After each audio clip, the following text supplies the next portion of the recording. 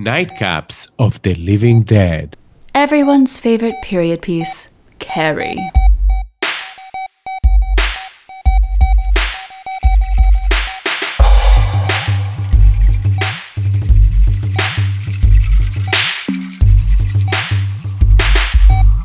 Hi everyone, it is season 2 Electric Boogaloo. Yes, I love that.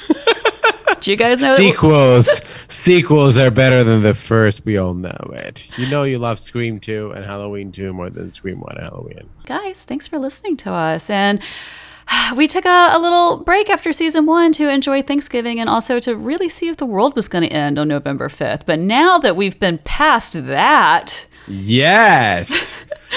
It is a brand new life, a brand new world, a brand new year is upon us. Guys, welcome to your New Year's episode. And we are discussing, I think G has a very appropriately themed drink for today.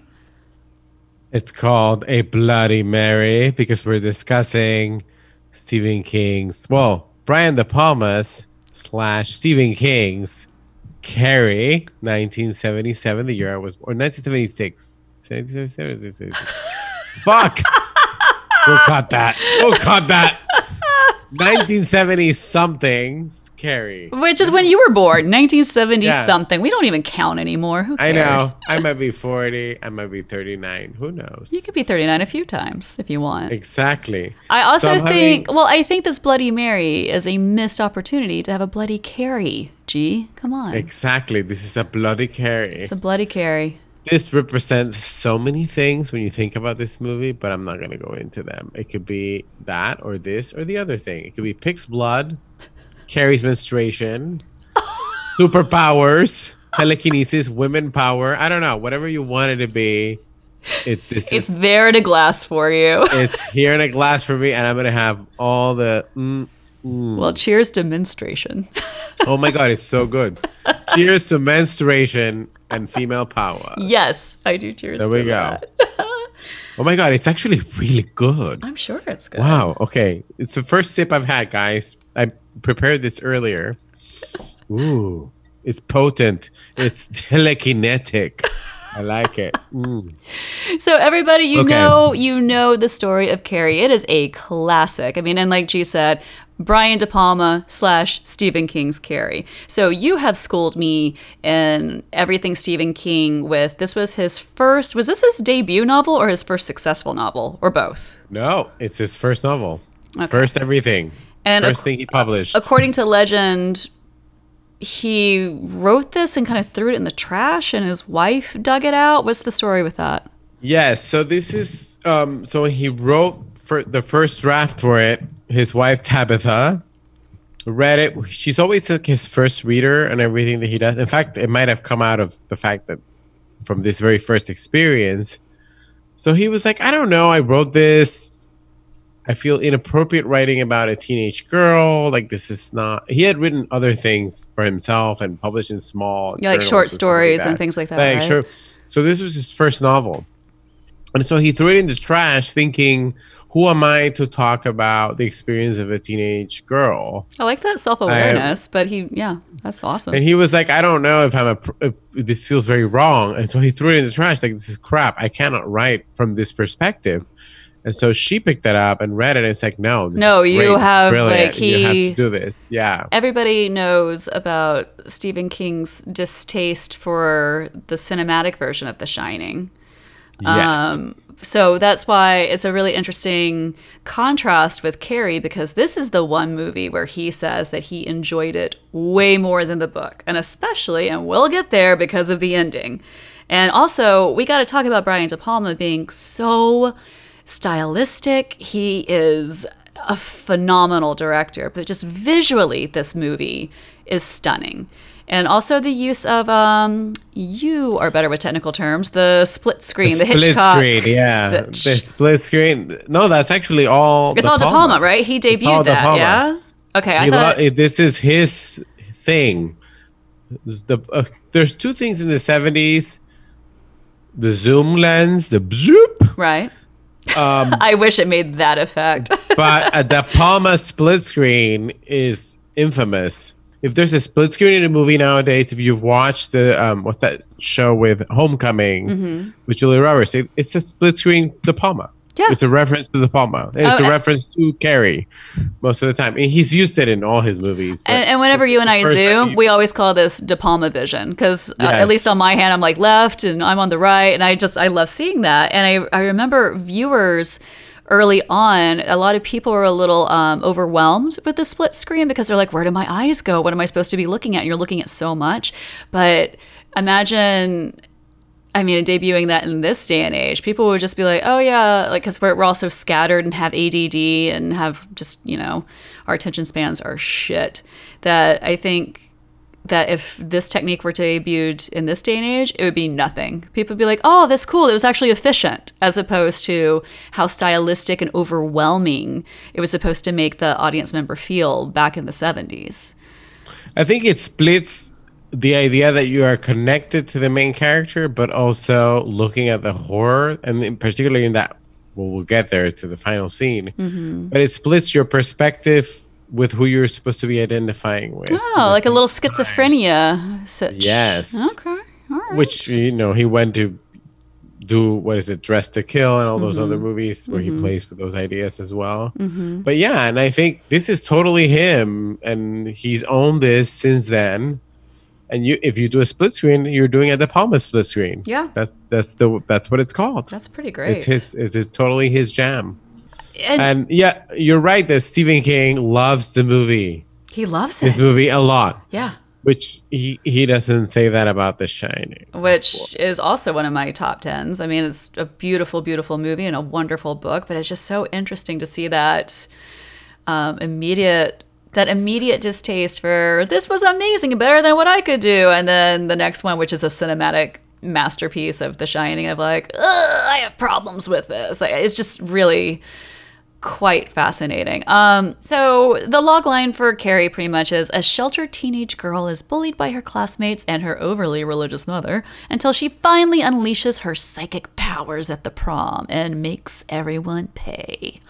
I wanted to ask you, I think you and I have talked about prom maybe twice in our 20-year friendship. So here's the interesting thing about Puerto Rican proms. Oh. Your whole family goes to the prom, which is... Did I tell you about this before? No.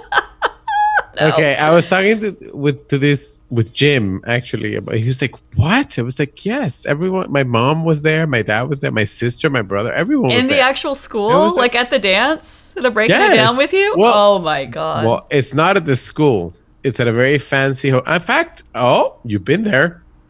It's at the San Juan Hotel and Casino. Oh, that's beautiful. Remember when we went with the big chandelier? So that's where my prom was, and everyone was there. That's what? At the same time, I had my date, Priscilla, if she's listening. She's a lawyer now somewhere. Yeah, so I had my date, and the one thing that I remember is that she made her own dress to the prom. Oh, that's a pretty in pink moment. That's really cute. But didn't Carrie also make her own? Yes, she did. Oh, okay. Can you imagine? Can you imagine if Piper Laurie accompanied Carrie to prom? It would have been a whole different movie. It would have. Exactly. We need the Puerto Rican version where Piper Laurie is there. What about your prom? Oh. You didn't tell me about your prom. My prom. Yeah, my prom. I went to my junior prom with an older guy. Like, he was my high school boyfriend, because of course I didn't date anybody my age. I was one of those girls. So you were dating up. I was dating up.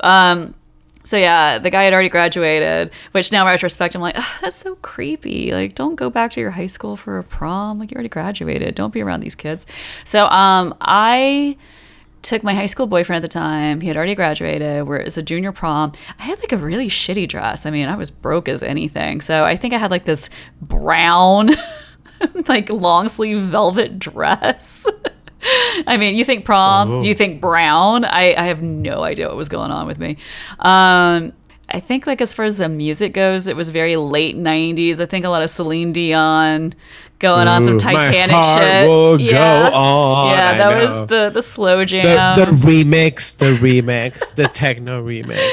And then for my senior prom, I didn't go because I was in, I did a lot of community theater, and I was in a community theater production of The Breakfast Club. And I was like, I'd rather do this, shit. right? I was Claire, of course. I was doing a show instead of prom, and I remember it was a big thing with my friends at school of like, oh, you're not going to remember the show. You're not going to remember this theater production for the rest of your life. Prom, you're going to remember. I stand by my decision. I'm okay. No. It's fine. I didn't go to the senior prom. It's not that interesting, guys. Yeah. It is. I don't know. The prom. It's a funny tradition. It's a weird thing. I think it's much more fun in a movie than it is in real life. Right? Yeah. Especially in this movie. Especially It's very memorable. in this movie. Yeah. This kind of like set the bar for proms. If your prom didn't turn out like Carrie, then you were at a kind of snoozer ordeal. Exactly. So the opening scene of this, I have remembered this scene since I was a young girl, because that's whenever you see kind of like naked adult women for the first time, at least in my world. I think I was like a child. I think I was 8 or 9 or something when I saw this movie. And I was like, oh, there's a lot of naked women. And it's also like 70s naked women. We got Bush going on. Everybody has natural tits. It was a different era. And I remember growing up in this very conservative Southern environment that people were like, oh, this is exploitative. It's kind of like a reference to 70s soft porn, all of this, which as I grew up and as a woman, I'm like, no, it's actually so, it's respectful. I mean, it was just so unapologetically, just feminist in your face to me. It's like, here's full-on frontal nudity, here's women laughing and being naked, and here's menstruation within the first 5 minutes of this movie. I thought either you're going to get up and leave and not watch this movie because this kind of thing is too much for you, or you're going to be compelled to learn a little bit more. I mean, I wrote down the other shower scene, meaning as opposed to Psycho. I thought about Psycho for some reason in this scene. Because it is, again, as you point out, Psycho was the first time I think that a shower got shown in a movie, or a place of intimacy, Right. where a woman or a man or anybody would be. It's kind of like, even before the murder part, right? Yeah. Just we're the showering acknowledging part. that this is a day-to-day, like, people shower, people get naked. People shower, and this is being represented in cinema. So this starts the same way. Psycho was the first time that you saw someone in a shower, and someone vulnerable in a shower, and someone, in the 60s, it seemed like she was naked. Everyone thinks you've seen Janet Leigh naked in that scene, even right? though you don't. But you don't. Absolutely. It's the editing, it's the way, it's the same way that you think you see the actual stabbing. It's all suggested through the editing. So in this sequence, I think De Palma is kind of going there again and showing a space, which is a locker room in a high school, which is kind of like a sacred space that you're not allowed to go in, and then he's just showing you what's there in this very naturalistic, nonchalant kind of way. And that's what makes it so, at the time, kind of like shocking to talk about periods so freely. Yes. Then on top of that, you add the fact that Perry has her first period, and then the situation that she doesn't know, add all those layers to it. Right off the bat, I want to discuss how I think that the remake of Carrie, with our girl Julianne Moore, with our girl, and Chloe Metz, is that her name? Chloe Grace Moetz? Chloe Grace Moetz, I think. Chloe Moetz. She was fantastic. She was great. But the remake was such a missed opportunity, because I keep thinking about this, especially with this period shower scene. I keep thinking how, if you're going to remake Carrie, that this girl should have been either gay or trans.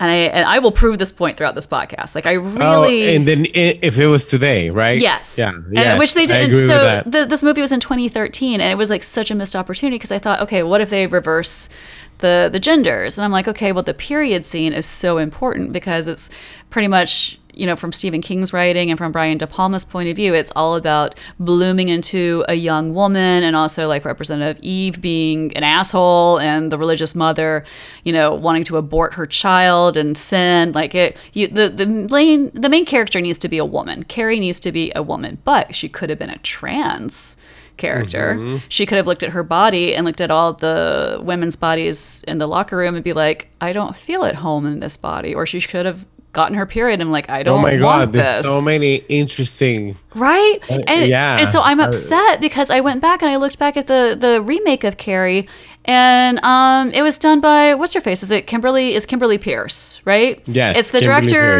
of Boys Don't Cry. Boys Don't Cry, yes. So I was just like, oh my God. What happened? In my head, I'm like screaming of, does she want to go this route? Did the studio say, no, this is too much? Because it just was too on the nose for the novel and the original without the stylistic De Palma stuff. And it's like, if she were gay or trans, this would have been a phenomenal remake. But it was like, So, yeah, anyways. It's like they're trying to recreate. They're not updating it in any way. They added technology, like the period scene with Chloe. I think they filmed it on iPhones.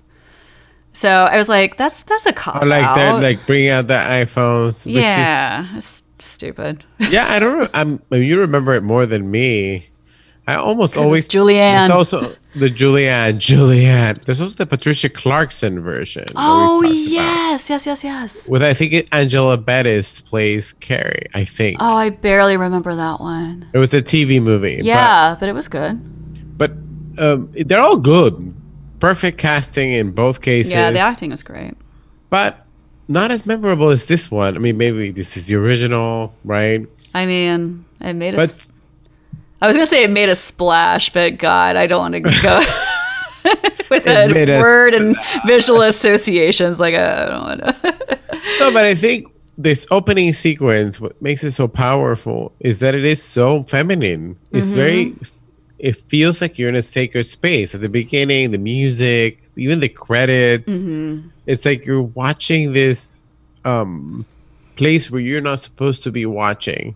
What I find so compelling watching it today is like, oh, this is very honest. It's not trying to be exploitative in an era of when it was easy, like every movie. This is the era of exploitation. Yeah.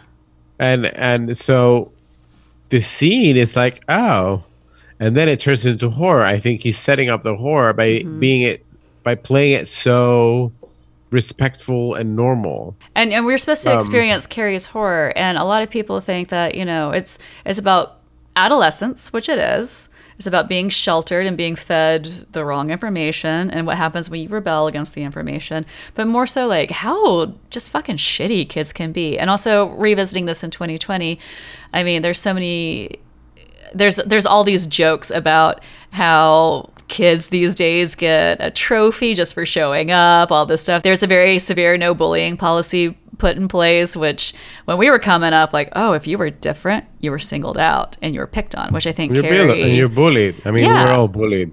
Right? Yeah, everybody. Yeah, because like everybody is a little bit different. If you're kind of a unique individual, you're going to be bullied for something or feel really bad about yourself, and some kid is going to try to pick up on that and make you feel even worse so he can feel better, he or she.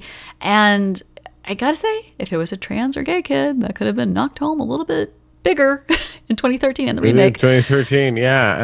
And of course, my God, Kimberly Pierce could have totally... I'm just wondering what happened. Like, that had to be introduced, right?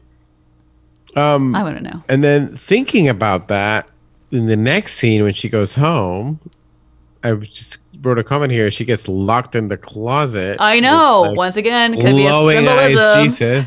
Can we talk about the glowing eyes Jesus? Yes. This is the most terrifying image of my childhood. So freaky. It was so freaky. Like, between the hair and the glowing eyes, it looked like something in Candy Spelling's room of atrocities. Yes. Like, it was freaky. Like, I appreciated the close-up on it. I don't know where they found that. Some prop guy did his job that day. It really works because this is one of the most terrifying. It's a very simple little thing, but it's one of the most terrifying images in the movie. Yeah. And I bet he then came. I bet connects to the prop mother. guy came to Brian De Palma, or maybe Brian De Palma was like out thrifting. Who the fuck knows? But I bet that when that little Jesus showed up, I mean, it's just so symbolic of how scary and evil religion can be, and how this like little figure that's supposed to represent masculinity and holiness, and is just Piper's ultimate, trophy. How it could just Totem of death. Yes, yes. That's And good. it just instills so much terror and horror in people, especially Carrie. So Piper Laurie, I don't know if you read this. She thought her performance, she got an Oscar nomination for this, as did Sissy Spacek. They both were nominated for an Oscar. This actually, I think, one of the first. Oh no, The Exorcist already come out, but one of those times where acting in horror gets nominated. It didn't win until Kathy Bates in Misery in 1990, but it was kind of the beginning of that recognition of really good acting in horror movies. Started with The Exorcist and Linda Blair and Ellen Burstyn. So, but Piper Laurie, who is, I just saw in History of Horror like the other night in the new season from this year, and she's like 90 or something, and she looks great. Oh yeah, she looks And great. it's still working. Yeah. And I was like, whoa, go Piper Laurie. So my point was that she's always perceived this performance as being very comedic.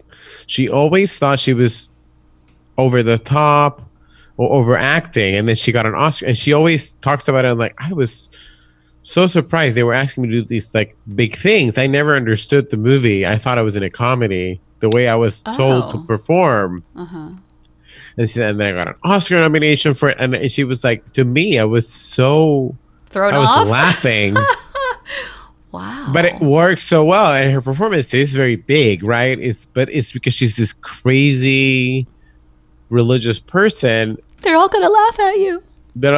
And she was like, to me, it was she thought when she was doing it, I thought she was doing the worst overacting ever.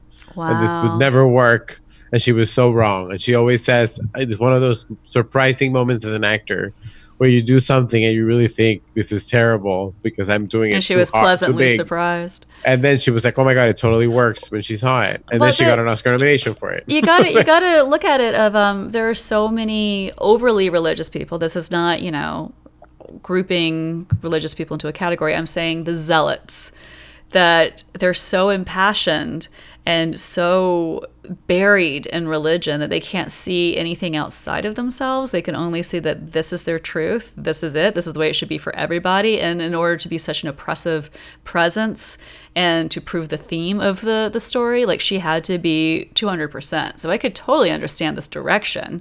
And she was great. I mean, coming from the Bible Belt here, like I felt like I knew those women, and I love when she goes door to door and she's selling Bibles, and She shows up at Amy Sue's Irving's, mom, yeah. Amy Irving's mom, who is her real mom in real life, by the way. I love that. I think that's so great. Yeah, it's Priscilla Pointer, also the doctor in Nightmare on Elm Street 3. Oh, there you are. Fun fact. Easter egg. But whenever Piper shows up at the house and Amy Irving's mom is there and fabulous and drinking and everything, she's not getting her point across about the end times. She's like, these are godless times. And the neighbor mom is just like, I'll drink to that, and just does a shot. And I'm like, that's where we are, guys. Like, we're all kind of functioning alcoholics. I mean, everybody's like burying themselves in something. And it's just like, I'll drink to it. I'll be okay. Okay, so do you have anything else on Piper? Do you want to move on to Tommy and his blonde? Yes, I have things to say about Tommy, because my first thought when I saw Tommy, I was like, and this is going to sound very strange, Is it just me, or does Tommy look exactly like a young Bill Clinton? And then I went, Carrie, Hillary, is this a biopic of the Clintons? What's happening? If you have ever seen a picture of Hillary and Bill Clinton in the 70s, it's fucking I could Tommy see that. and Carrie. I could see that. He has like the little Boom. chin, and he's very charismatic. And then Hillary's, I remember she had the Coke bottle glasses and very down the middle straight hair, very 70s and a little dowdy. I mean, I could totally see that. That's funny. And so I totally like superimposed that, and I was like, but I'm not. This is not even like a little. This is very big, close. Okay, And so scratch Carrie being remade as a trans character. Is being remade with Hillary Clinton because the election was prom. We all thought she was going to get it. She's covered in blood. She didn't get it, and the hell unleashed. Bro, yes. I'm down with your Clinton analogy. And I also think their love story is one of the best things about the movie. They do fall in love. You think so? Which is, Tommy and Carrie? I think so. I don't. I don't think initially they do, but I think at some point towards the end of the movie, right before he dies, right, because he dies from the thing, he does fall in love with her. Okay, he's definitely playing along, but I think there's a moment. Well, yeah, he kind of sees this girl for who she is, because I think he does have a very gentle soul. There's this whole reoccurring theme throughout the movie that these women are manipulating the men with sex and, yeah, just pretty much with sex. I was going to say with power, but no, you're a high school girl. It's just like from the mean girl Regina George character. What's her name in the movie? It's not Sue. Sue is the curly-haired girl. It's Nancy Allen. It's De Palma. She married De Palma, right? Weren't they like together? Nancy, I think so. Yes, I think they were. So it's Nancy Allen. Oh, Chris. So Nancy Allen. Chris. Yeah, Nancy Allen is playing Chris, this Regina George mean girl character. We have Amy Irving, who is actually innocent and kind of sympathizes. Was married to Steven Spielberg as well at some point. Yes. And she sympathizes with Carrie. These two very different women. However, it's like the cult of teenage girl that if you're different, if you're odd, if you're weird, it's like a wolf pack mentality. You gang up on the weaker animal. A lot of these guys, from John Travolta to this guy is William Catt, right? That's the actor's name. William Catt, yeah, who played the greatest American hero. I remember him. Oh, that is him. Like his blondie locks. Curly. They're so cute. So you see that, yeah, he's for survival mode. He's going through with this whole thing of asking Carrie to the prom because Amy Irving has such guilt and sympathy and wants to do the right thing. She's not in on the joke. Apparently earlier audiences at screenings thought that Amy Irving's character was kind of in on the joke. And it's like, no. She sincerely wanted this guy to take Carrie to the prom so she could have one night of kind of teenage normalcy. And she's so secure in her relationship that she's like, nothing's going to happen. It's fine. And we do see that this little blondie locks, he finds more endearing things about Carrie, and he comes to his own conclusion, thinks with his own mind of, she's not bad, guys. She's not weird. She's sheltered. She's a little awkward, but she has a beautiful heart. And he never judges her. This may be why I see Bill Clinton in it. I think he's in love with Amy Irving, and then he falls in love with Carrie. It's like Bill Clinton. He falls in love with everyone, right? You know Bill Clinton. I love that you say like falls in love. You make it so much more dignified. I mean, maybe one is Hillary, the other one is Monica Lewinsky. I don't know. But I do believe that Bill Clinton fell in love with multiple people. But at the end of the day, loves Hillary the most. So that's why I think this character is very Bill Clinton. I don't think he ever thinks any less of not loving. And he just assumes he's going to get prom king too. By the way, it doesn't matter who he's taken to the dance. Like it's like, yeah. I think he's just like a loving guy. He's a little bit of a free spirit, 60s, peace and love kind of person, which is what the Clintons are. So I think he falls in love with Carrie not because he's cheating on Sue or Amy Irving, but just because I think he ends up seeing her for who she is. Well, yeah, because she's different, and it turns out different's good in this scenario because she's like an individual. Because this whole time, like, she has no want or need. Carrie has no want or need to conform. She could, like, yeah, she grew up a little poor. She's a little odd. She's not hip to the vibe. But if she wanted to, she could fit in. It's her staunch, I don't give a shit. Exactly. Okay, and this is some of the points that I brought up a little bit later on. I thought Carrie, from what I remember Carrie to be, and from what I saw Carrie in this version, she was definitely much more autonomous and much more powerful and much more like I'm doing shit my way than I remembered her being. Right. Yeah. So it was less about a person who doesn't Who was know how to victimized function and yeah.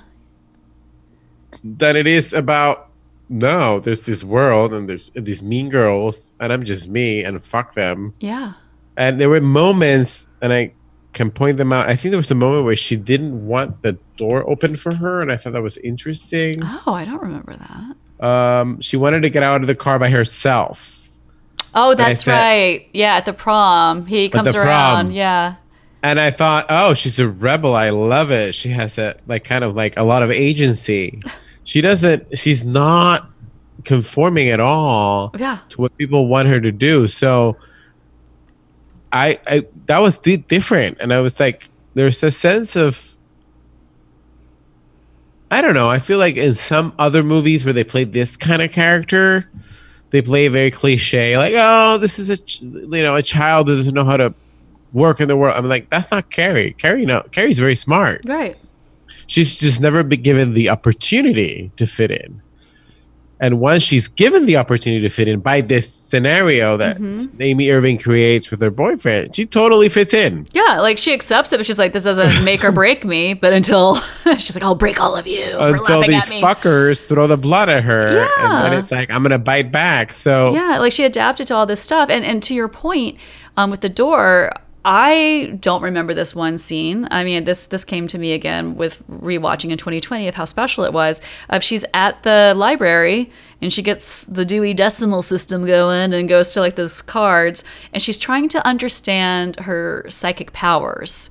As opposed to, I just got my period. Instead of finding out what her body's about, because God knows her mom's not going to fucking tell her anything about it. Because, now she's a woman and sexualized and all that.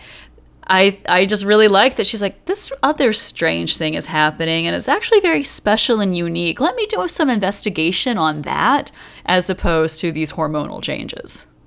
Exactly, and she owns up to that. Yeah. She was like, I'm learning my power, I'm learning so then the body changes that her mother doesn't want her to know about become the powers of becoming a powerful woman. And the part that I never noticed before is the fact that she is the way Sissy Spacek plays her is not that meek.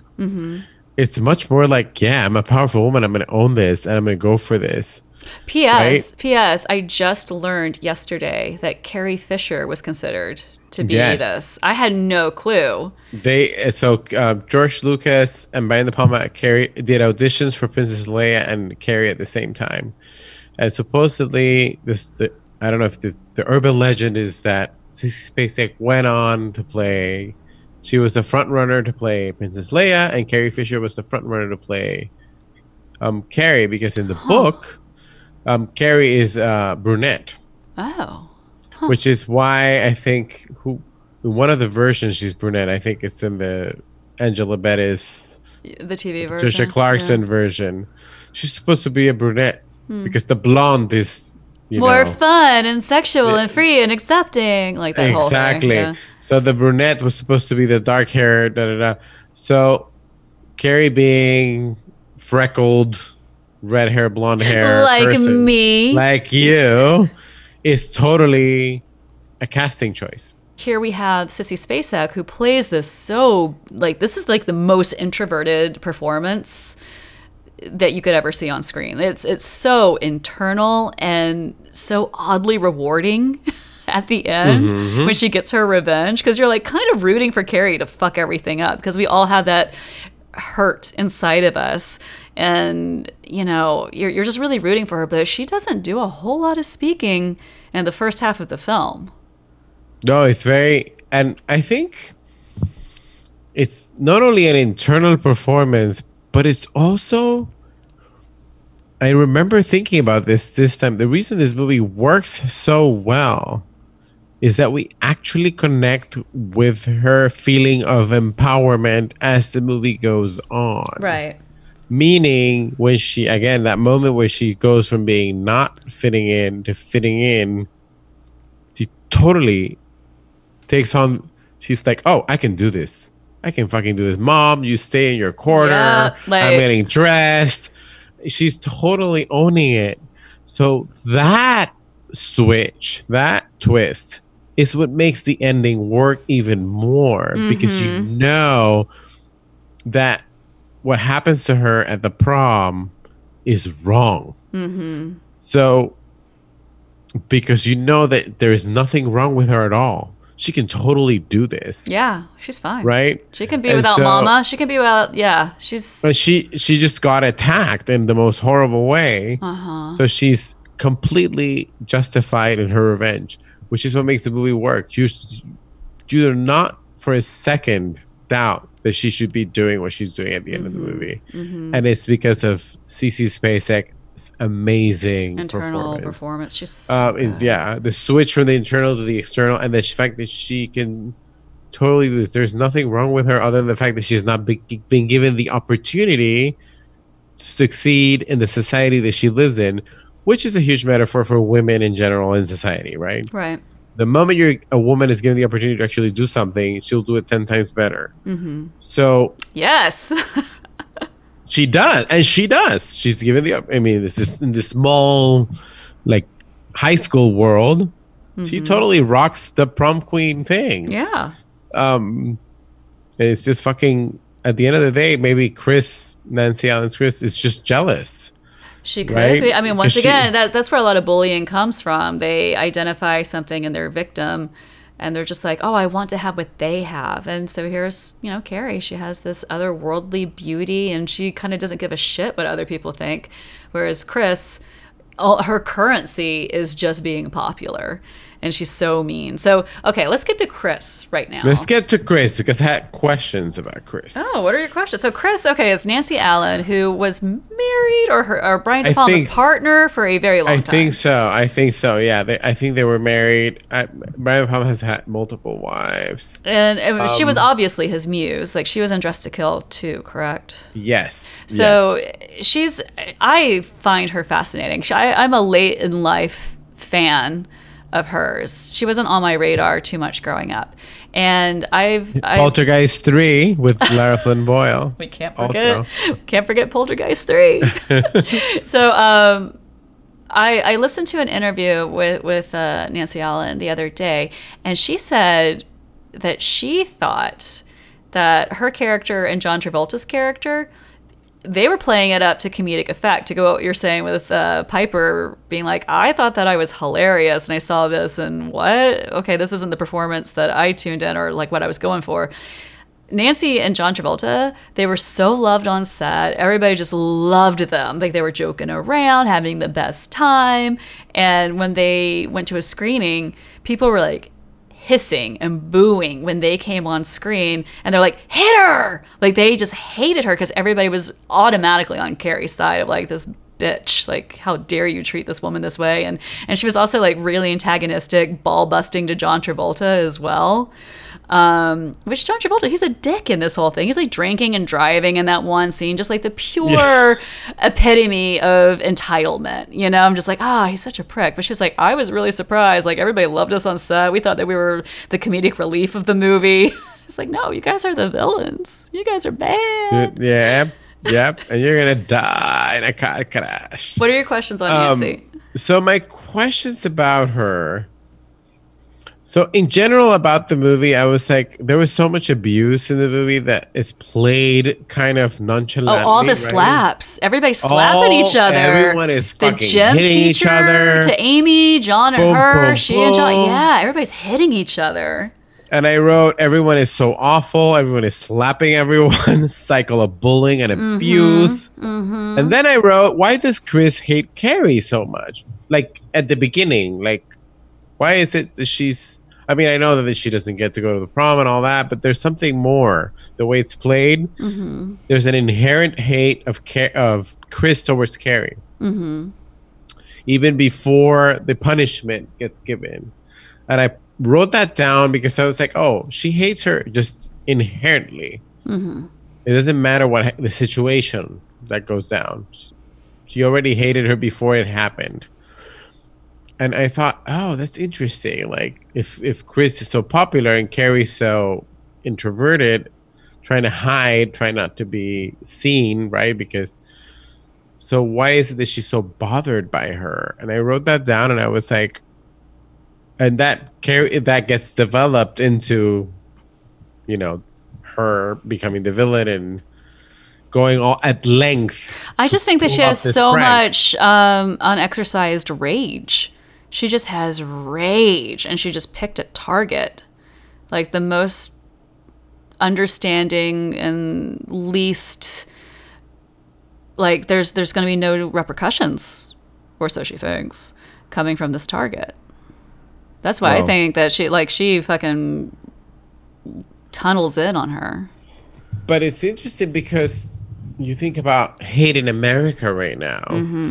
What propels hate crimes and hate towards another group, another person?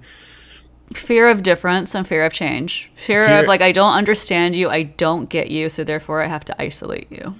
but yes, but at the same time, that's a lot of energy to be put on something that you want just not there. So part of me think that, I mean, all hate comes from self-hate, Right. right? So, Which and I comes just from started hurt. thinking about It comes from hurt and usually repression. exactly. So it's like she's hating on Carrie, everything that she hates about herself. And then I noticed, and you brought up the scene in the car with John Travolta, where she's herself being abused by the men that she's dating. The slapping and the hitting is happening there. It's like it's Because that's normalized violence. Yeah. That's Normal. what it's kind of like where we are in America. I mean, I'm not even going to talk about like the political events that are happening. I kind of equated this to gun violence. Like it is so daily. Like before the lockdown, it was daily. You would get a tweet or a notification that, okay, well, this mass shooter, this school shooting, this mall shooter, it was daily. We became numb to it. Other countries are like, guys, it's the Wild West over there in America. Like, what the hell is your problem? We're like, just another day, another person gets shot randomly. Like, it's so normalized to us.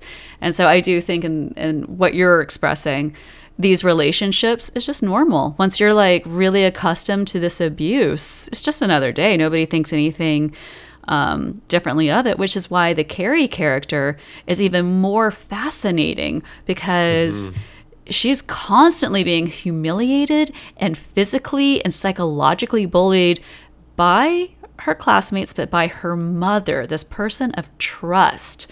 Like this is supposed to be the safe space. And she's just not, she doesn't get a break, but she is not like she doesn't react. Like I would think in this movie, you would think that like the littlest people slighting her, like remember the principal calls her Cassie a few times, like, man, you dick, like learn her name, God. And you would think that she would kind of fuck with him, like maybe, you know, like don't they do something where they like break the ashtray she breaks and stuff? the ashtray, yeah. She's definitely not happy. Yeah, because you can kind of see like she acknowledges this, but she could fuck him up, but she's not. She's gonna like let it be known, like you did that. Okay, just know you're on my list. And I think it's very powerful to show that all these people are trying at full capacity to damage each other. Carrie just shows a little hint every now and then finally at the end of the movie, it just bubbles. Like she just reacts to all the hell that she's been put through. But she is portrayed as a very loving person throughout the film. Yeah, and I think this cycle of abuse, this is what really makes the movie work, because I even thought, oh, even the gym teacher who's supposed to be, who I remember being the That kind gym one. teacher? Man, I had different thoughts about this gym teacher this time around. She was slapping her. She was slapping people. around. She was all up Amy Irving's business to the fact I'm like, do you have a crush on Amy? Like, what is this deal about? Like, you're She was so mean obsessed to with her, Amy. and I was like, I was like, no, of course. That's when in the revisit, I always said, oh, because she gets killed at the end, right? Mm-hmm. And I always said, oh, she killed one of the good ones. Like she killed everyone. No, that bitch deserved to die too. Yeah, she was a terrible. hypocrite. She was a hypocrite. Once again, I was like, She was an abuser in her own right. She thought that she was doling out the justice as she saw fit. You know what I mean? It was her justice. I was like, no, the gym teacher is awful. She's When she terrible. said you can't go without a date. What? Oh, yeah. I was like, no. No. Also, PJ Souls was in this movie, which I Okay. forgot. We Can are talk talking about Souls? PJ Souls. PJ Souls. Okay. I don't get the red hat. I don't get it. It has to be some crazy inside joke with everybody. What is your face? Do you know what the red hat means? Oh, are you going to go to MAGA land? Yep. Oh my God. I'm going to say two things. Is PJ Souls wearing a MAGA hat? Question mark. Also, rigging the election? Question mark. Oh my I'm going to leave it at that. That's great. That's amazing.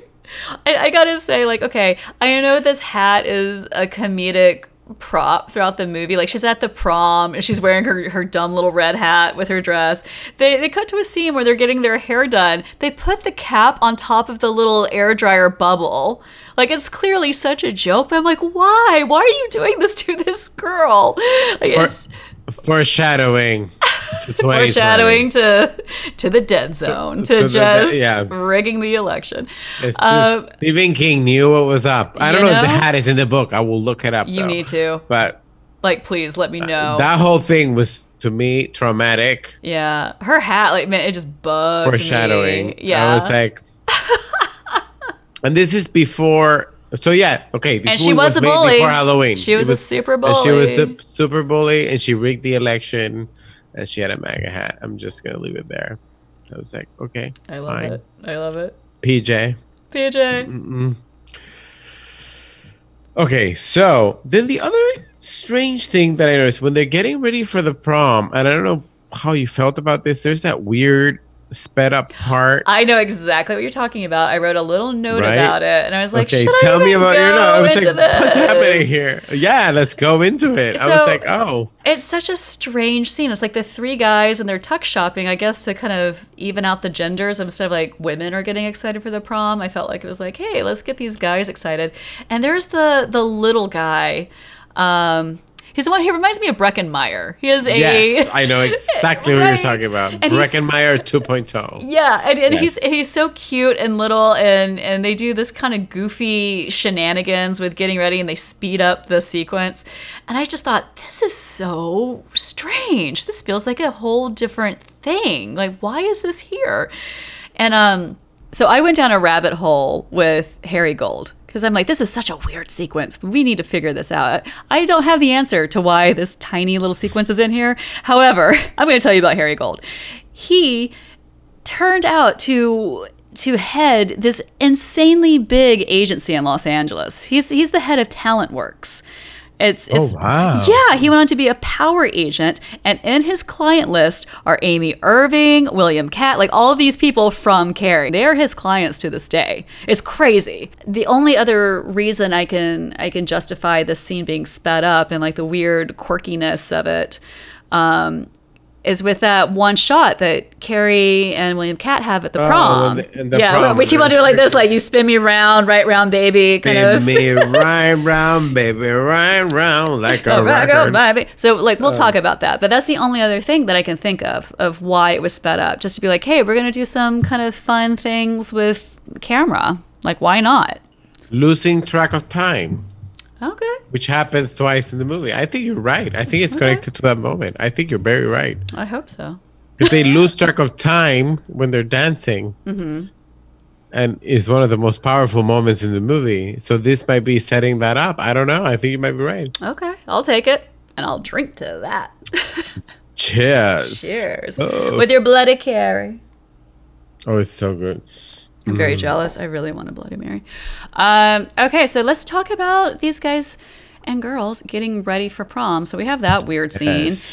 So Carrie's getting ready for prom, and just like your date at your prom, she made her own dress. And it might be a little too big for her because her mama can see her dirty pillows, which is Also, a famous and wonderful line. I can see your dirty pillows. They're called breasts, mama.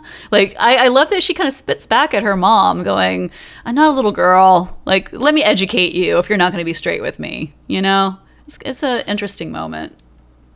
Yeah, and I think this is the part where I think Sissy Spacek brings a lot to the role because she's saying, no, I know who I am. I know what's up. I know what I'm doing. And I've decided to do this. I'm owning myself and I'm owning my life. And I'm going to go out there and do what I want. I'm not going to lie. With some of this religious stuff, I mean, it's really easy to go into zealot Bible thumper land and what's happening a lot in the South. But honestly, with the whole vaccine on the horizon, I kept thinking about anti-vaxxers, people spouting out truths and what they know to be, and there's like no justification. It's just like their theory and what they've read on the internet.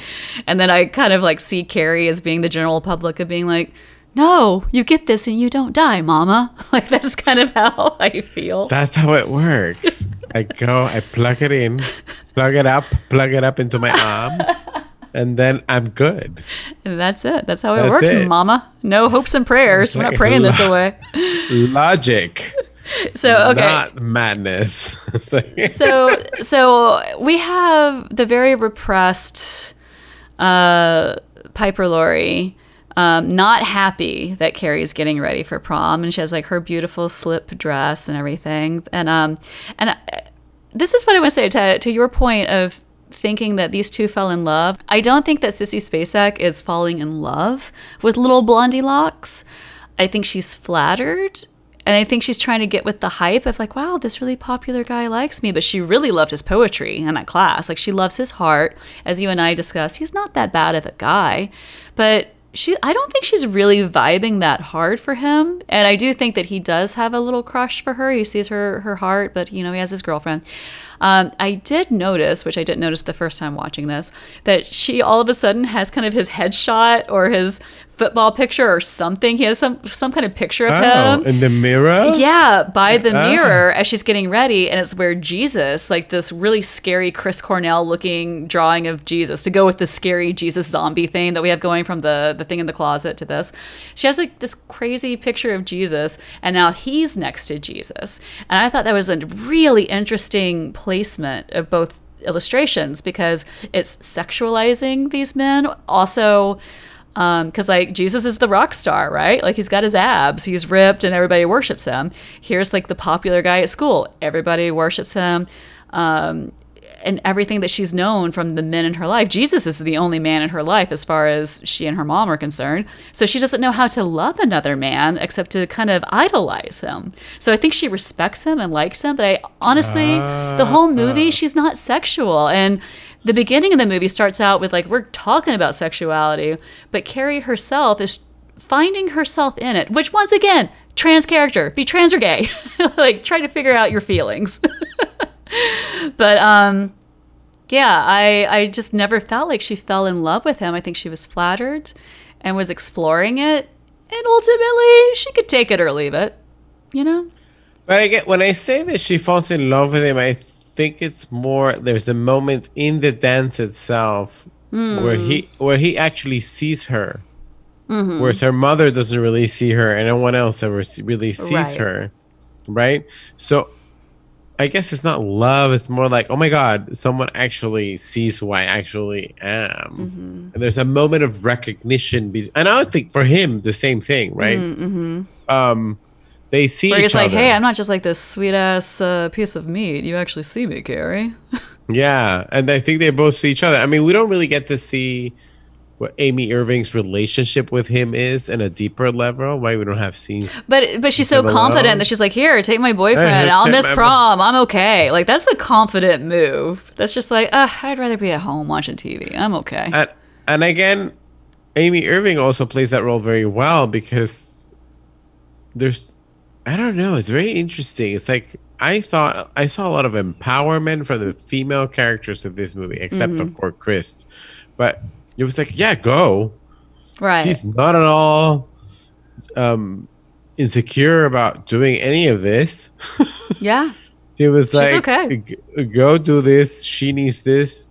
And then when Carrie takes on the the opportunity, she also takes it on with empowerment. So there wasn't a lot of I'm a weak woman. None of I that. know None of those cliches. there's no she's all No. that kind of makeover No. sequence. She's like, okay, I want to go to this prom. I'm gonna make my dress, and my mom's gonna have some shit to And say she's about fucking it. nuts. Yeah, and I'm gonna tell her handle to- it. with my telekinetic powers. I'm gonna put her boop. And she goes, "You sit there." I know, and that's She sits another her thing. down. That was awesome. That was my favorite moment. Yeah, and it's so subtle throughout this entire film, just kind of like what we're doing here in the podcast. We're talking more about who Carrie is as a person and then recognizing she has this super freaky fucking power. You know, it's such a background thing that is ultimately the plot device. But she's just like chilling, and she'll let us know every now and then, like, hey, I choose not to fuck you up. I choose not to. I could. I'm not going to threaten you. I'm just going to let you know. You just be aware that I could fuck you up. Exactly. And I think this is why Stephen King loves this movie, because at the end of the day, his books are more about character than they are about the plot devices. And a lot of the adaptations become much more of the plot devices than they do about the characters. And this is why he doesn't like The Shining. Okay. The Shining, I read about this. He feels like the Jack Nicholson and Shelley Duvall, they play as pawns Okay. of this hotel and what's happening. Whereas in Carrie, there's a lot of soul to all the people who are. And this is a very short movie. Yeah. This is great acting in a very short movie. Yeah. Little moments build these characters up in this magical There's a lot way. of catharsis too, which The Shining you don't get of. You get a lot of mysticism and a lot of freakiness, and which I love. I love both of these movies, and they're so completely different. But I can see that, to your point. Like Carrie feels, you feel cathartic with her. That's the only thing I can say from whenever, you know, she expresses her rage. And to go back to the gun violence thing, I mean, we grew up in an era of school shootings. I mean, and this prom is This a school prom shooting, is that. right? And so Insane. if you're rooting for this character now, if this was like brand new in 2020, you'd be like, oh my God, this little asshole, kind of like this, we need to talk about Kevin situation.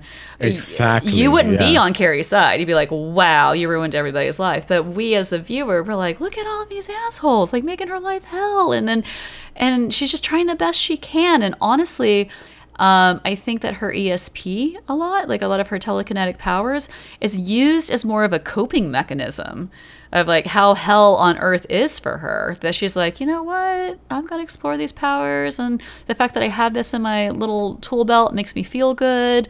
And I think that could go to us coping, you know, in 2020 as a whole. I think that we're just like, okay, we have our friends. They're out there somewhere. We can't see them, but they're there. They're there. They're there, and it's like, I have my home. Okay, how can I make my home prettier? Like, we all have coping mechanisms, and I think that sharpening her ESP powers, I think, was kind of like a healthy hobby for her. That's interesting that you say that if this movie were to be made today, she would be vilified as the person who killed Yeah. everyone in her school. Yeah, psycho. I mean, Yeah. she's not using a gun, right? No, but she killed everybody. They make no Oh, doubt about yes. it. They're like, everybody died on this night. Everybody fucking died except for Amy But- Irving. That's why it's such a good movie, because you are on her side at the end. And this is a hard sell for today's people, right? Or our society, right? Someone who did, the person who did the school shooting, are we going to be on their side for being bullied or whatever? No. In a way, in Carrie, the movie and the book, you are given a purpose and a face to each person that she kills. Because I remember in that prom scene, oh, she killed this person. I mean, I know she kills everyone, but you do see those moments with the gym teacher, with the people. Like, it's strange how well it works, where it's not a horror scene for the victims. It's a horror scene where you're the fucking perpetrator. But it's supposed to be this like metaphor in art about the people who have been kind of oppressed, taking back the narrative through revenge, Right, right? right. And then when something like Columbine happens, And then we're like, on the outside, it's actually a real thing happening. It's not a metaphor. It's like these people who went crazy and shot everyone down. So can we separate those two things? Right? Are we able to understand the perpetrators as Carrie's, or is Carrie completely different feeling of it's a representation in art of the anger that we feel when we are being oppressed and we want to fight back? Oh, that's right? really well said. Hey, so that's good. Not these fuckers with the guns and the craziness, right? Yeah, no. Or maybe they are. I don't know. I don't know them. But I so. mean, yeah, they're like little assholes. They killed everybody. It's interesting to think about violence, like mass violence in art versus mass violence in real life, and the differences between the two. I don't know. It's interesting. But let's talk about Piper some more, because I always thought in those scenes with Piper before and after the prom, especially after the prom when she becomes Jesus herself. Yes. Knives. I thought it was a representation of the religious condemnation of women in its misogyny. And this is something that has always, and I'm going to go deep here, always bothered me. One of the main reasons I could never get down with any religion whatsoever, and it's just like this like super obvious thing, is that religion is extremely misogynistic. So I cannot get down with religion because it's already misogynistic. And I saw this in this movie in a very interesting way. It's all about condemning women. So I thought it was very powerful that at the end of the movie, the person being crucified is Piper Laurie herself. Right? It's this woman who has given her life to this religious zealousy and cause. There's this figure with the eyes. The only person who gets crucified is herself. And I thought there's this element of self-destruction in it, of supporting something that hates women, and so at the end you end up killing yourself. And then the fact that you mean like Women for Trump? Yes. Well, no, and just in general, like religions are based on venerating a white male figure. I mean, it's funny because Jesus was not even white. I know. But people think he was white. I know. Well, it also, I mean, just to kind of... I want to say that there's a difference between American Catholicism and European Catholicism. You and I have talked about this a lot. And there is a different emphasis on Mary and being the mom of God and all this other stuff. But I'm with you. I am not a religious person. I am aware of it. I understand what it means to certain people. I respect their beliefs. I'm just like, oh, this is how you run your life. Okay, cool. I understand it. When it comes to Piper's character, I am just so deeply traumatized by growing up in the Bible Belt South. Not my home. My home was not deeply religious. My mom later in life became religious, but I know. What's up with these people later in life? You know, it becomes... Are we going to become religious when we're old? I hope. Well, I see myself joining a cult or something fun. Okay, so Carrie is getting ready for the prom. Piper is having her crazy-ass evangelical moment, and she's like hitting herself, has a mental breakdown, and that's like the whole, they're all going to laugh at you, amazing thing. And then, Blondie Locks shows up with his amazing matching tux and car. Like, that was baller. That's pretty fucking great. And then we know the conspiracies happening behind the scenes. We know all the girls are going to make her life hell. So we all have anxiety about this. And Carrie's like believing in the best. And she's naive, but she's also, having faith, her own faith that humanity will prevail and she'll have a good night. She's not hoping to be fucking prom queen, but she's hoping to have a good night with this guy that's showing an interest in her. In 2020, watching them at the prom, like there's that door moment where you said she's like, independent lady of I can do this myself. And that was awesome. They go into the prom. First of all, I see all these people dancing together and I'm like, you're all too close. All of you are so close to each other. All of you. Vent that out. Open a door. And then I have like the gym teacher there. What am I saying about the gym teacher? She sits down with them.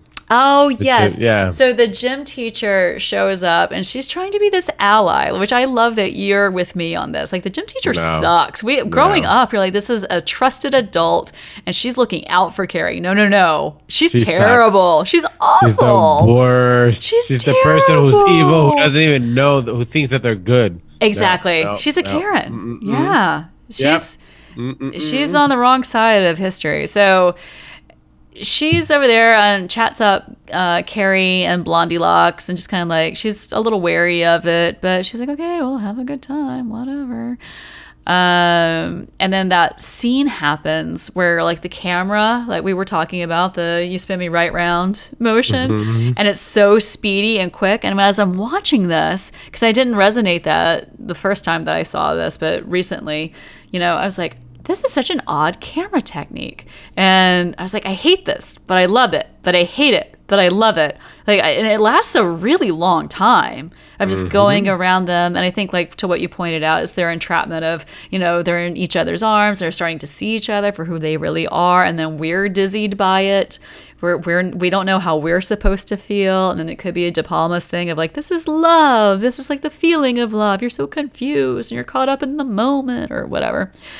And I also heard, and you're the film person here, like the film student, that this scene was pretty intense to shoot. It took like 3 weeks. There's 100 setups. Like it's fucking psycho bananas from a filmmaking perspective. Yes. I mean, I think the entire prom sequence was half of the shoot. Yeah, which is crazy. Mostly because they have all these complicated just like setups. Like if you watch the sequence carefully, there's a lot going on. It might seem like it's all goes by really quick, but even like the sequence when you're like they're standing up there and the thing is shaking, and then like Nancy Allen, John Travolta are underneath the stairs, and then Amy Irving comes in. Yeah. This whole choreography seems seamless to us, but it's very complicated to shoot. There's all these angles from underneath the stairs, from outside the stairs, looking at the thing, POVs. Right. This high angle, low angle, and there's a lot of quick cuts, and a lot of things happening, and it's a lot of setups, like lighting setups going on. I And can't even know it's imagine the same continuity space. with the blood. Jesus, like that seems like a nightmare. I actually noticed a continuity error. Oh. When they show first time, sorry, De Palma, I noticed.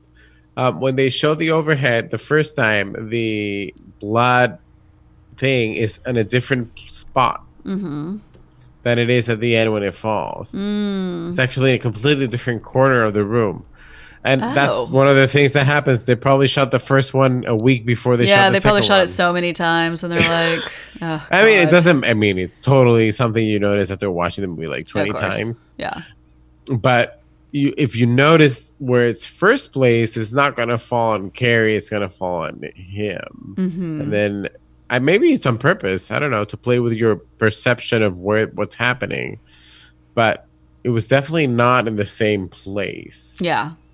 Yeah. So I was curious about. I was like, Oh, that's interesting. But yeah, I think a lot of these crazy angles and shots and things, the spin around, all the different stuff that's going on in the prom, the laughing at me moment, the different. It's just there's a lot happening. There's so much going on and so much Yeah. anxiety. Like my anxiety is through the roof in this. And to what you said, Amy Irving goes in and we're supposed to be the audience member kind of like being with her of like, oh no, shit's about to go down. And then we see horrible Chris and John Travolta being sneaky and laughing and giggly under the stage and all this. And then the gym teacher, she's focused in on Amy Irving. Her eyes are on the wrong prize, which was set up earlier because she's like very harsh with Amy. Yeah, Irving she's like, get the hell out of the here. Why are you plan. here? And she's like not and it's having like, her. Why are you ruining this? And it's like, The worst. So there's the De Palma dreamy sequence. Everything's almost in slow motion. Anxiety. We're just like, oh my God. Carrie is about to be ridiculed. Blondie and Sissy Spacek are called up to be prom queen and king. They go up on the stage. We see the blood, as you pointed out, not properly placed. Mm-hmm. They get their crowns, and it's a very purposeful close-up to Tommy digging on Sissy Spacek. Like, he's like, all right, this is us. This is what's happening. And then the blood falls. The blood falls in slow motion. You hear the sound effect, like the can dropping. You see her reaction. She gasps. You can just see that she's shocked. She's shocked. And it's silent. And then everybody starts laughing at her. Her worst fears, her mother's prophecy, all that comes true. Like, that's just so horrible. It's so horrible. It makes me sick thinking about it. That here Carrie was just trying in her own right to live her life and be a good person. And then humanity failed her. Humanity failed her. Maybe her mom was right. What are you going to say? I was going to say, and this is just a question. I don't know if I'm wrong about this, but Okay. I've always interpreted the laughing moment when everyone laughs at her as being in her mind. Am I wrong about this? Are people actually laughing at her? I always interpret that in the past. Now I'm not too sure. But no, I think that's an interesting, I think that's an interesting way to check yourself. Like, I think it's a mixture of both. I think that people did laugh at her, but the mom's loop, they're all going to laugh at you, accentuated her own fears. And so therefore it was really blown up to 300%. Probably the first popular clique, the little mean girls and PJ Souls and her dumb red MAGA hat. Like, I think they were... Or like, because they wanted to incite the laughter. Exactly. Right? I think that they were laughing, and then the first two rows of mean kids were, and then everybody else was just enjoying their prom, or maybe thinking like, wow, that's really shitty. That's awful. Like, you don't know. And I just... And she just it's kind her of blankets. perspective. Yes. Yeah. Yes, it's her perspective. They're all doing this. They all need to die. Like, she just went to the further extreme because for the longest time she gave everybody the benefit of the doubt, and so then she went the other way. She's like, you're all guilty, fuck this, and I'm gonna see you through my blood-colored glasses. So blood-colored glasses, I like that. So everybody always speaks about the imagery of the blood running down her face and her big beautiful blue eyes. Everybody speaks about that, but for me, and this is also to go on top of what you're saying about like the whole representation of feminism in this movie, how she walks is with her hands. Her hands is so fascinating to me. Everybody's like concentrated on the crown, the blood, the eyes. For me, her hands are in this little Barbie thing where the wrist is down, the hands are flecked up. It's very feminine. That it's exactly how those old school 60s, 70s Barbie dolls are positioned. Their hands are exactly like that. So she's prom queen with blood all over her, but very dainty as she floats down the stage. She's very calm and composed as she's wreaking havoc and hell in the gymnasium. Like, the teachers are the first to get it, which I thought was really powerful, this rewatching. The little old guy that was in One Flew Over the Cuckoo's Nest. Yes. Yeah, so he gets it by like fire hose, and then the gym teacher fucking gets it. Like, she's kind of going after the adults of like, you guys should have known better. You knew like this, like, responsibly lies with you. Fuck you guys. And then she kills everybody else. There's flames, blood, like, it's just a mess. And she just calmly like leaves. And because the gym teacher hates Amy Irving so much, she left unscathed. When she sees, she realizes what's happening, and then the gym teacher's like, "Oh, you're ruining everything." And then she kicks her out, which ultimately saves her life. Exactly. She would have died too, probably. Oh yeah, for sure. So I don't think Carrie intended to spare anyone. Mm-hmm. No. But that sequence, I think one of the things that you point out is very powerful is how still she is with the whole thing. And it's the fact that she doesn't have any movement is just with her mind that she causes all this Right. to happen. We see the And I think eyes and the movement of it's the like camera, and like we get that we the are in split full throttle screen. of yes, yeah. Like on one hand, we see her reactions. On the other side of the screen, we see all the chaos and terror happening. So yeah, it's the stillness on the left side, and chaos, chaos, chaos on the right. On the right side, exactly. And I think that's why the split screen always works in this movie. It's great. You're splitting, seeing her being in a way calm, confident, and collected, and the chaos as she's ensuing. And this scene never. I mean, there's other movies that have represented. I don't know, like Dark Phoenix in a X-Men Right, movie. right. Um, Another saucy redhead. Just gonna Ex- point out. but it's never this powerful, right? So no movie has ever gotten this idea this powerful as this No, moment to in unleash movie. this hell. No. Because there's something about Sissy Spacek and the movie and the way it's portrayed where we're like totally with her. Yeah, as like the revenge is gratifying. You're like, these little pricks It's deserve it. justified and gratifying, and it makes sense, and you don't. But which watching in 2020 with all the violence that is in our culture, it does make you feel a little conflicted, you know? Yes, they were like, Maybe take a Xanax, Carrie.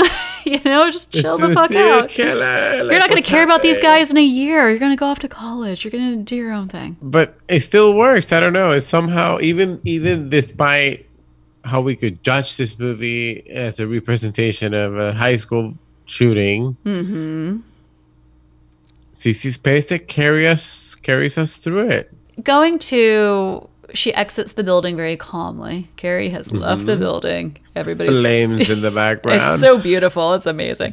Like, and then what's her Angela Bassett in Stella Got Her Groove Back. Carrie got her groove back. Flames. Carrie got her groove back. So she goes back. She leaves the gymnasium and still very calm with her little Barbie hands and blood everywhere on her face. And then she has John Travolta to deal with because didn't they leave the prom? Like they got out. Yeah, they left earlier. They didn't even know what happened. Yeah. So the people that were the crux of this hatred were about to get off scot-free, whereas we as the audience would have been pissed if that had happened. So I like that she deals with them separately. So we do see that she applies mass violence and then she singles them out. Like she flips their fucking car over. She's just like, no, you're not going anywhere. And it's like that cool shot that they're, driving and speeding, and then she turns towards them and the car just gets so fucked up and they die in a fiery explosion. Then Carrie's got to go home to Mama, who's had her own party. She's had like prom night with Jesus. Candles everywhere. Candles are everywhere. And I wrote in my notes, I'm like, candlesticks on the bed? Like they're just like laying out. Like what's happening? Like everything's on fire. I mean, maybe this is her own, or maybe it's foreshadowing for the mom's going to go up in flames. Who knows? But I can't remember if it's during the prom scene or pre-prom scene where Piper is chopping vegetables and then you see that she's not chopping anything, which is chilling. It's such a fun moment. I really like that scene in Carrie. So anyways, Carrie comes back and then it becomes this whole thing of when you're hurt and wounded and you're looking to your parent, but already like all these elders, the teachers have wronged her. So what's Mama gonna do, but she is vulnerable and she's like, oh Mama, this, and she's like willing to give her a moment, to be like, maybe what you said was right, maybe I'll change my ways, I rebelled against you, maybe that was wrong. Like you can see this character still has redemption left in her, and Piper is on her own crusade. Piper's in her own fucking crazy world. And she reveals that Carrie is a product of rape and associates her with sin and has like always hated her. And once again, I start thinking about, we need to talk about Kevin with kind of some of this stuff of like blaming your child before the child's even out of the womb and all this other stuff. So then she kind of does like the slow thing with the knife, which I forgot about. I totally forgot about this part that the mom stabs Carrie. the mom straight up stabs her. So everything that Carrie does is out of reaction. Like, people physically do something to her, and then she just, like, blows her shit. So I totally forgot about that. I don't know why. Maybe that's a psychosomatic thing. I just glazed over it. Yeah, she's trying to do the abortion now. Yeah, right? Well, just a little late. It's a little late for that. Late term. So out of self-defense, Carrie does her Xavier powers and pins Mama to the wall and then gets the knives going. So where she's ultimately pinned up like Jesus, like just like knife. And all that awesome history of horror too. That yes, Piper, do you remember when she? Yes, that was crazy, right? She was talking about like she put blocks under her costume. Were they metal blocks for whenever the knives flew towards her that they would be stabbed in the blocks under her? Yeah, it was all real. Crazy. That's craziness to me. She had like a metal thing to protect her from actually being stabbed, but they were actually thrown at her. Man, wow, like that's dedication to a performance, man. But also I want to say, Piper, are you sure you know you're not playing a comedic character? Like, come on. You know that shit's getting a little scary. She's in the circus being thrown daggers like a performer. So then Piper is taking the Jesus stance with the knives everywhere, and she kind of like resembles the creepy Jesus voodoo doll that's in the closet. She passes out next to brilliant payoff. Oh, so good. And then the house itself starts crumbling because like Carrie's bringing the house down.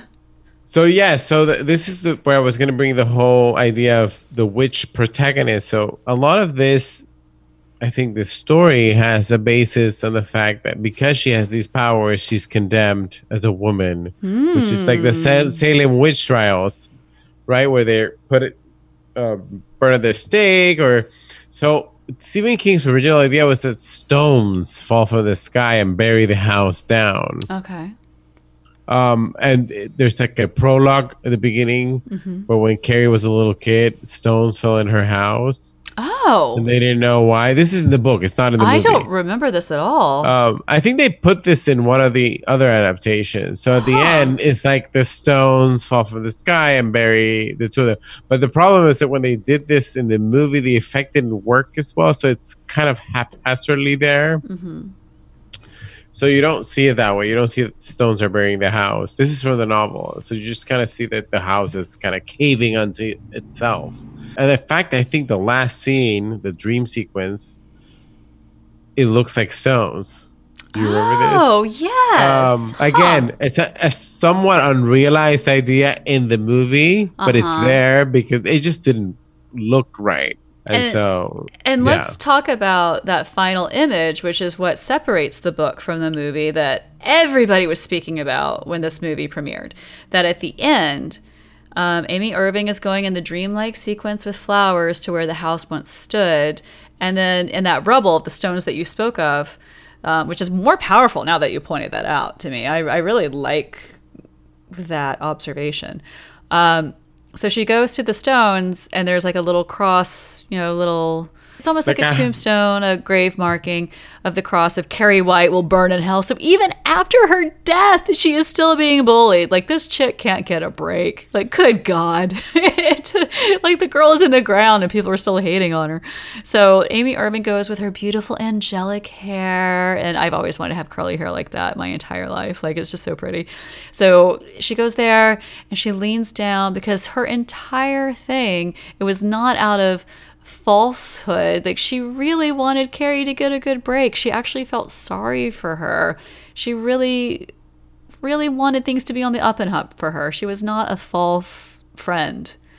So she goes and then she leans down and puts the flowers by the cross, and then Carrie's bloody hand shoots up from the grave, grabs onto Amy Irving. She wakes up screaming. The music is blaring. We see it's a dream sequence and she's traumatized. And the movie just ends.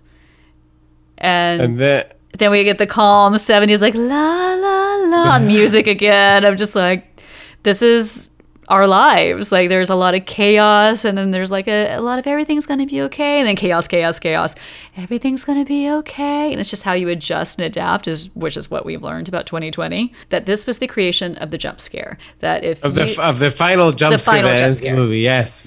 Because if you were a filmmaker and you didn't have that at the end of your horror film, then audiences would be pissed off. They're like, okay, well, I don't want to leave on a happy note or on a resolved note. People still wanted to like be a little jittery up until the very last minute. So I thought that this was really just innovative. This is such a great technique because it is. We might be used to it now. Yeah, we're desensitized. It's in every movie, but when you think about that, this had never been done. To see that the first time, can you imagine? Yeah, you're expecting the movie to resolve. Yeah, and you don't. This does not happen in a movie. And then this happens. It was so shocking. And also to a lot of people, Stephen King, there's a very popular opinion, and I go hit or miss with this, that he's not the greatest at endings. I think for any author to end a book successfully is such a challenge. It's so hard to end a book. I like Stephen King endings. I think they work very well. I like them half the time. He's much better at the build-up than he is at the ending, but a lot of his endings work. And can we judge the books by the ending? I don't know. And we're just so emotionally involved that sometimes you want a story to keep going forever, you know? Exactly. So are some of the books where the ending works more successful than the ones where they don't? I don't know. I don't know. Endings are definitely tricky, but I feel like a lot of Stephen King endings work really well to me. But you're right. There's a couple where like, you just kind of petered out. Yeah, he's like, okay, I'm done now. I got more things to do. Okay, fine, bye. I do like the Brian De Palma ending so much, not only because it's cinematic, but also it brings a closure to the characters of Amy Irving. Really had the best intentions. She's the one who orchestrated the whole thing. Yeah. And it's like the road to hell is paved with good intentions. Yep. Yeah. Yep. That being said, guys, thanks for coming back with Carrie. We're going to end this. Welcome to 2021, where the road is paved with vaccines. That's all I'm going to say about that. Thanks, guys. Yes. Bye. Bye.